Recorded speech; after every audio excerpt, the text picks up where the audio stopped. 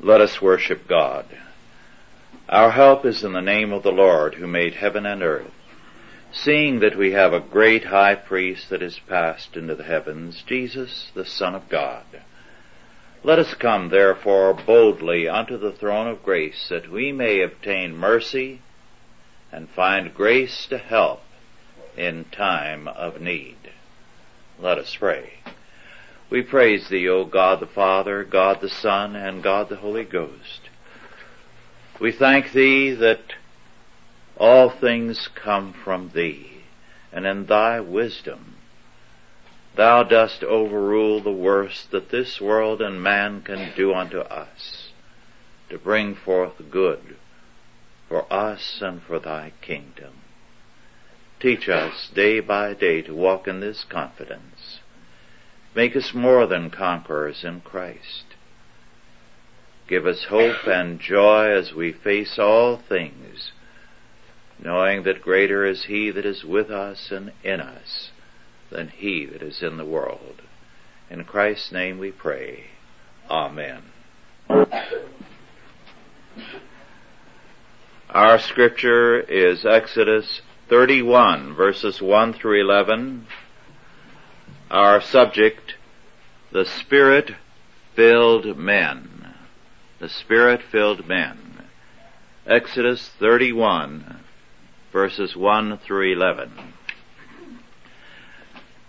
And the Lord spake unto Moses, saying, See, I have called by name Bezaleel, the son of Uri, the son of Hur, of the tribe of Judah. And I have filled him with the Spirit of God in wisdom and in understanding and in knowledge and in all manner of workmanship, to devise cunning works, to work in gold and in silver and in brass, and in cutting of stones to set them, and in carving of timber, to work in all manner of workmanship. And I, behold, I have given with him Aholiab, the son of Ahishamach of the tribe of Dan. And in the hearts of all that are wise-hearted I have put wisdom, that they may make all that I have commanded thee, the tabernacle of the congregation, and the ark of the testimony, and the mercy seat that is thereupon, and all the furniture of the tabernacle, and the table and his furniture, and the pure candlestick with all his furniture, and the altar of incense, and the altar of burnt offering with all his furniture, and the laver and his foot, and the cloths of service, and the holy garments for Aaron the priest, and the garments of his sons to minister in the priest's office, and the anointing oil and sweet incense for the holy place. According to all that I have commanded thee shall they do. Before we go into this text, just some of the incidental facts about it.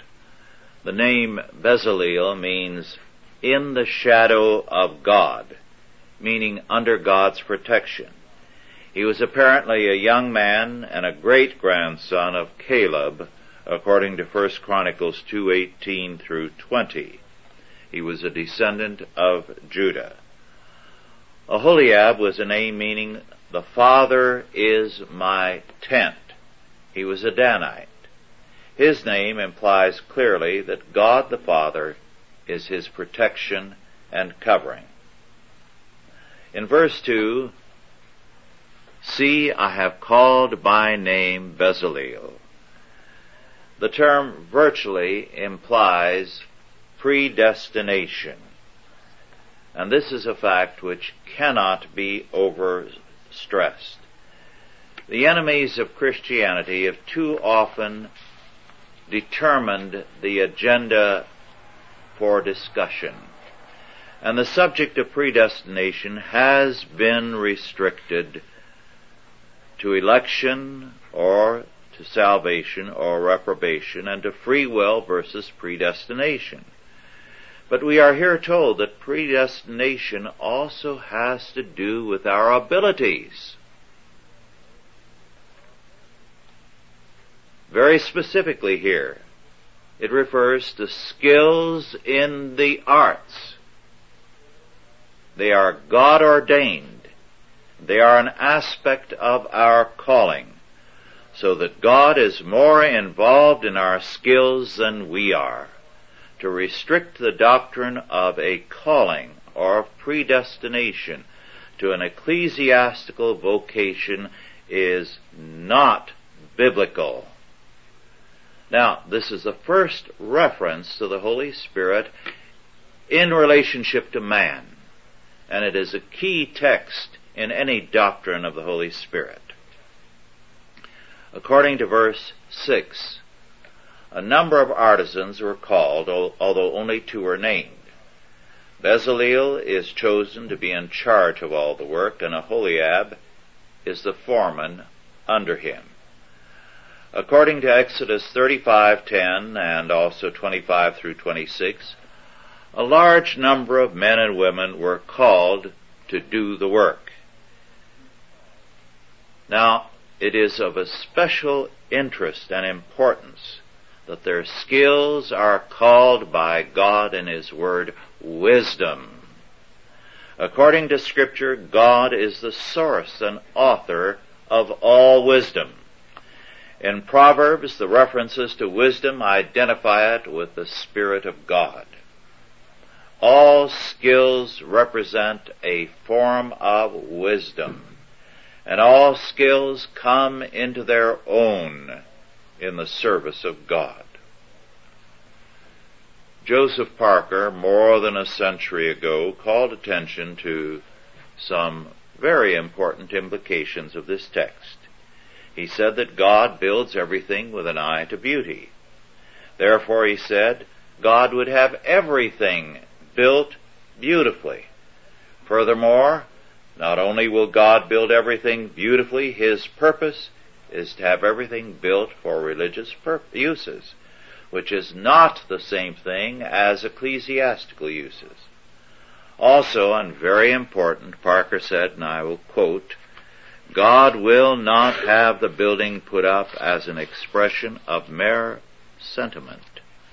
Otherwise, he would be assisting the cause of idolatry. Moreover, as Parker pointed out, labor is churched and glorified in our text. Now in verses 7 through 11, we have a summary of the things committed to these men for construction. Each of these items is very specifically described previously in earlier chapters. Thus, the conception was from God. The execution was by men. The modern doctrines of art see things differently. Conception is seen exclusively as the artist's prerogative as well as the execution.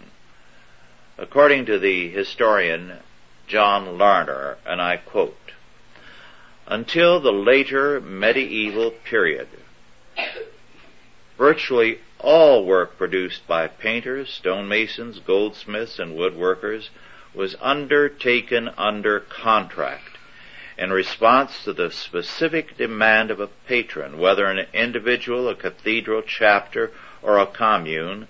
The patron generally stipulated in detail the character of the work required from the artist. Paintings and sculpture were not made by men hoping at some future time to find a purchaser for their wares, but were created for one particular occasion and place. Unquote. There was thus far more than the individual of the artist involved. There was the faith of the community, the wisdom or skill of the artisan, and the purposes of those who commissioned the work. In the modern perspective, the will of the individual artist is sometimes all that matters. Not surprisingly, precisely as the artist in the modern era began to see himself as the priest and the prophet of a new age, he also began to lose relevance to the world around him. His art became an exclusively private vision. Those who are still governed by the greatest determinant, Christian faith, are still the most relevant artists. There is a difference between entering a medieval church, for example, and a Frank Lloyd Wright building. The church has a universal meaning, a Wright structure, a personal, limited, and sometimes quirky significance. One of our problems with this text is that the Spirit of God is here very plainly associated with artistic skills which are called wisdom. But the common belief in our time associates the Holy Spirit with ecstatic utterances. This is not the common aspect of the Spirit's work through men. Several generations ago, Gustav Ehler commented on the Holy Spirit with regard to this, and his remarks are very important, and I quote at some length. God reveals himself in the heart of man by his Spirit, which as the Spirit of revelation corresponds to the cosmical, in the same way as the word of revelation corresponds to the word of creation. As the principle of cosmical life, as the mighty divine force of all things, the Spirit is the principle of the life of man's soul, and every natural intellectual gift is traced back to it. Joseph's wisdom, Bezalel's skill in art, and so on. In the Old Testament, the Spirit's work in the divine kingdom is rather that of endowing the organs of the theocracy with the gifts required for their calling. And those gifts of office in the Old Testament are similar to the gifts of grace in the New Testament, according to 1 Corinthians 12 following. In the Pentateuch, its working appears exclusively in this connection. The Spirit bestows on Moses and the 70 elders skill to guide the people, also to Joshua, and works at a later period in the Judges, arousing and strengthening them, and comes on the kings who were called of God at their anointing. As the Spirit of revelation, he produces in particular the gifts of prophecy, and even imparts the ability to prophesy to the heathen Balaam, by which he is made an organ of the revealing God against his will. On the contrary, the Spirit does not appear in the Pentateuch as the principle of sanctification in the pious. This is first spoken of in the Psalms, unquote. Now, this is a very important statement, because in the modern perspective, the Holy Spirit is seriously limited. But it is clear that the Holy Spirit has a more general as well as a more specific place in our lives and in our world than is generally recognized. The doctrine of vocation or calling must be seen as essentially related to the Holy Spirit. We are therefore not alone. Whatever our gifts or vocation, however great or small, we are the instruments of the Holy Spirit. To limit the Spirit's manifestations in our lives to dramatic or ecstatic experiences is to limit very seriously our relationship to him. He is very much present in all our daily tasks, and we have the duty to recognize his presence and power. Just as the modern artist works out of himself in a totally personal frame of reference, so also the modern Christian too often works in a radically subjective context. He tries to limit the Spirit's operation to the subjective sphere.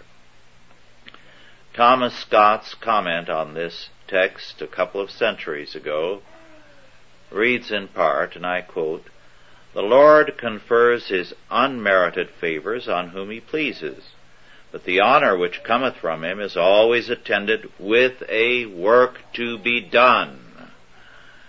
And to be employed by him is indeed the highest honor and the noblest privilege," unquote.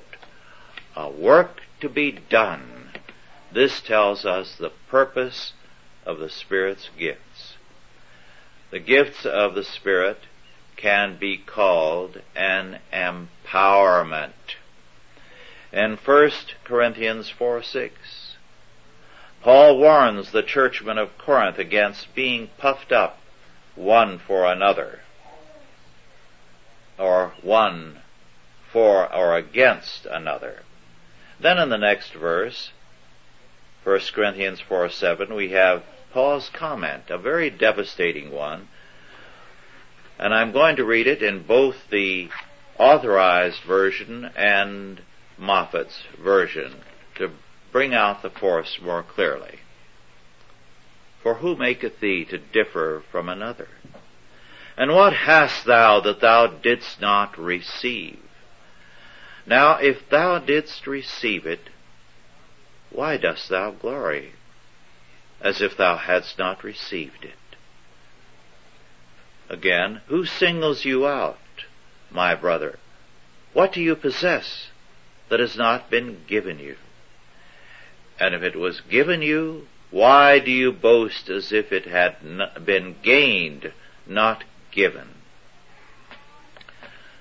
But in the modern view, each man is a little God and creator, where our text tells us that the Holy Spirit is the source of our gifts, and neither we nor our gifts are an end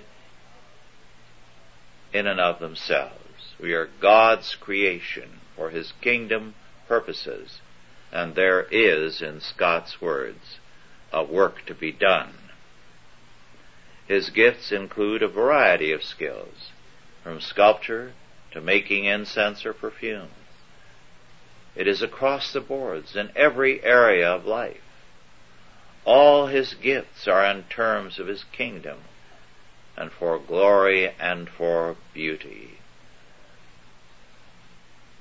Albert Camus wrote, and I quote, "Since God claims all that is good in man, it is necessary to deride what is good and choose what is evil," unquote.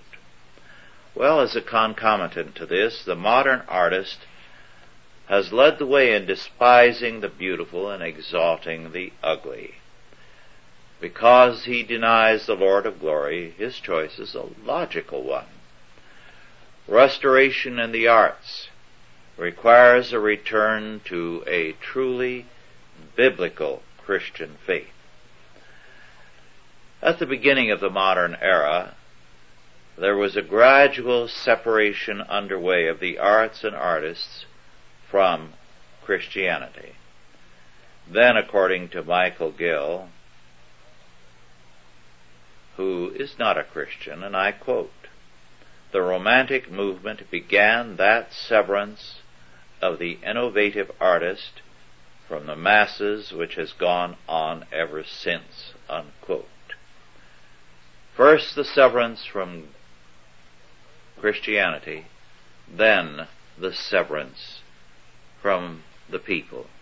But this is not all. To quote Michael Gill once again, "Like society as a whole, artists have indulged in an orgy of destruction," unquote. God's world must be denied together with God, and a new world created. This temper was expressed very early by Picasso when he wrote on one of his most characteristic paintings, "Yo el Rey, I am the king." This kind of art is in savage revolt against God's order, and its art reflects this temper. One aspect of this revolt is a militant hostility to all that Scripture declares and requires. Thus, what the Bible clearly teaches is that all our skills come from God. They are to be used for His purposes. They are gifts, an aspect of our very creation from the Holy Spirit. The world of modern art recognizes that fact, and therefore it has followed Camus, rejecting the good, the true, and the beautiful, anything that is of God. And this we fail to see, although the enemy sees it. At the Portland conference, I thought that John Lofton's talk was especially telling because he pointed out how the conservative movement, with exceptions like Howard Phillips, a dramatic exception, is really anti-Christian. They are humanists and are closer to the left than they are to us, by far. And Christians fail to see this. I had a letter just a couple of days ago, a rather distressing one, from someone in South Africa who said that the people who should be making a stand fail to realize that their ranks are divided. That very quietly a great many people from the top on down are working with the ANC and Mandela, not because they like them, but because they like them more than they like Christianity. So a secret war against Christianity is underway. It baffles, it staggers the mind how people will do this sort of thing against their own future. But Scripture tells us, all they that hate me love death. And we see this, whether in the arts, whether in politics, or the church, or any other sphere. Men will not have the gifts God gave them as from God. And so they will seek to undermine God and every kind of order that God establishes. As Camus wrote, since God claims all that is good in man, it is necessary to deride what is good and choose what is evil. This tells you why things are happening in the Americas, in Asia, Europe, Africa, everywhere, as they are. Men are choosing that which is evil. Choose ye God's good, this day and always. Let us pray.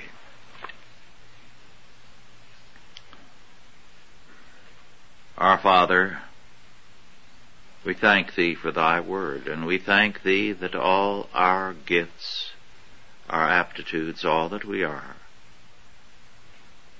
is from Thy hand, an aspect of Thy predestination, to be used for Thy glory and for Thy kingdom. Make us mindful day by day that we are here to serve Thee, to glorify Thee, to rejoice in Thee.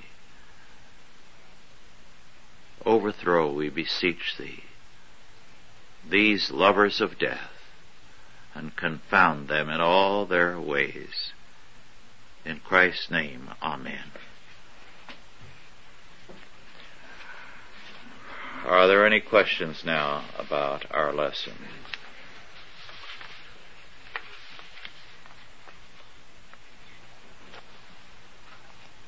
Yes. There is a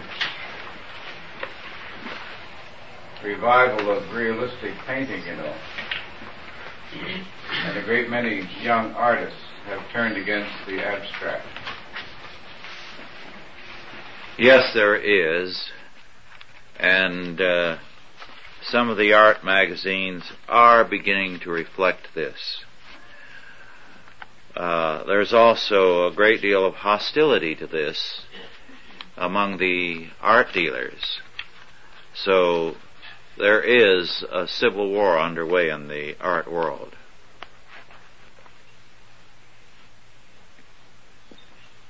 Yes.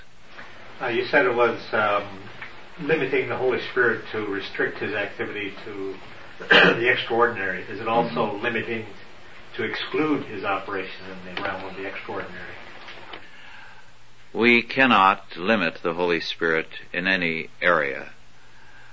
But as against the extraordinary, throughout the Scripture the emphasis is on the day-by-day power of the working of the Holy Spirit. In rare individuals, as in the prophets and the apostles at times, we have the extraordinary working of the Spirit. But the emphatic point of all Scripture is that his total and continued manifestation in our lives is that which we have to emphasize. And when we don't put the primary emphasis there, we're distorting Scripture.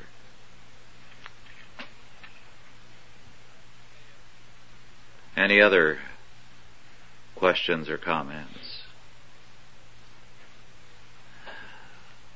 We need to recognize, and perhaps on some other occasion we can go into it, that since Hegel, there has been a development of a humanistic doctrine of the Spirit, Geist, as Hegel called it, which manifests itself in the modern state as the incarnation of the Spirit of the world.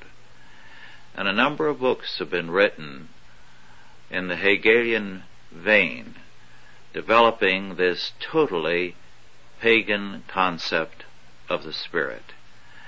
And they have drawn on the ancient Greeks, the Romans, and others for many of their ideas, as well as Hegelian and Marxist ideas. So we do have a counter doctrine of the Spirit that has very extensively been developed.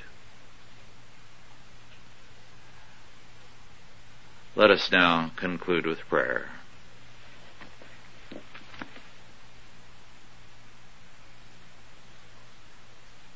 For the gifts of thy Spirit, our Father, we thank thee. We thank thee that we are never alone, that all that we have and are is of thine ordination, thy predestination. Thou hast made us rich at birth, and thou hast given us an even more glorious destiny in Christ Jesus, in time and in eternity. Make us joyful in these things. And now go in peace, God the Father, God the Son, and God the Holy Ghost. Bless you and keep you, guide and protect you, this day and always. Amen.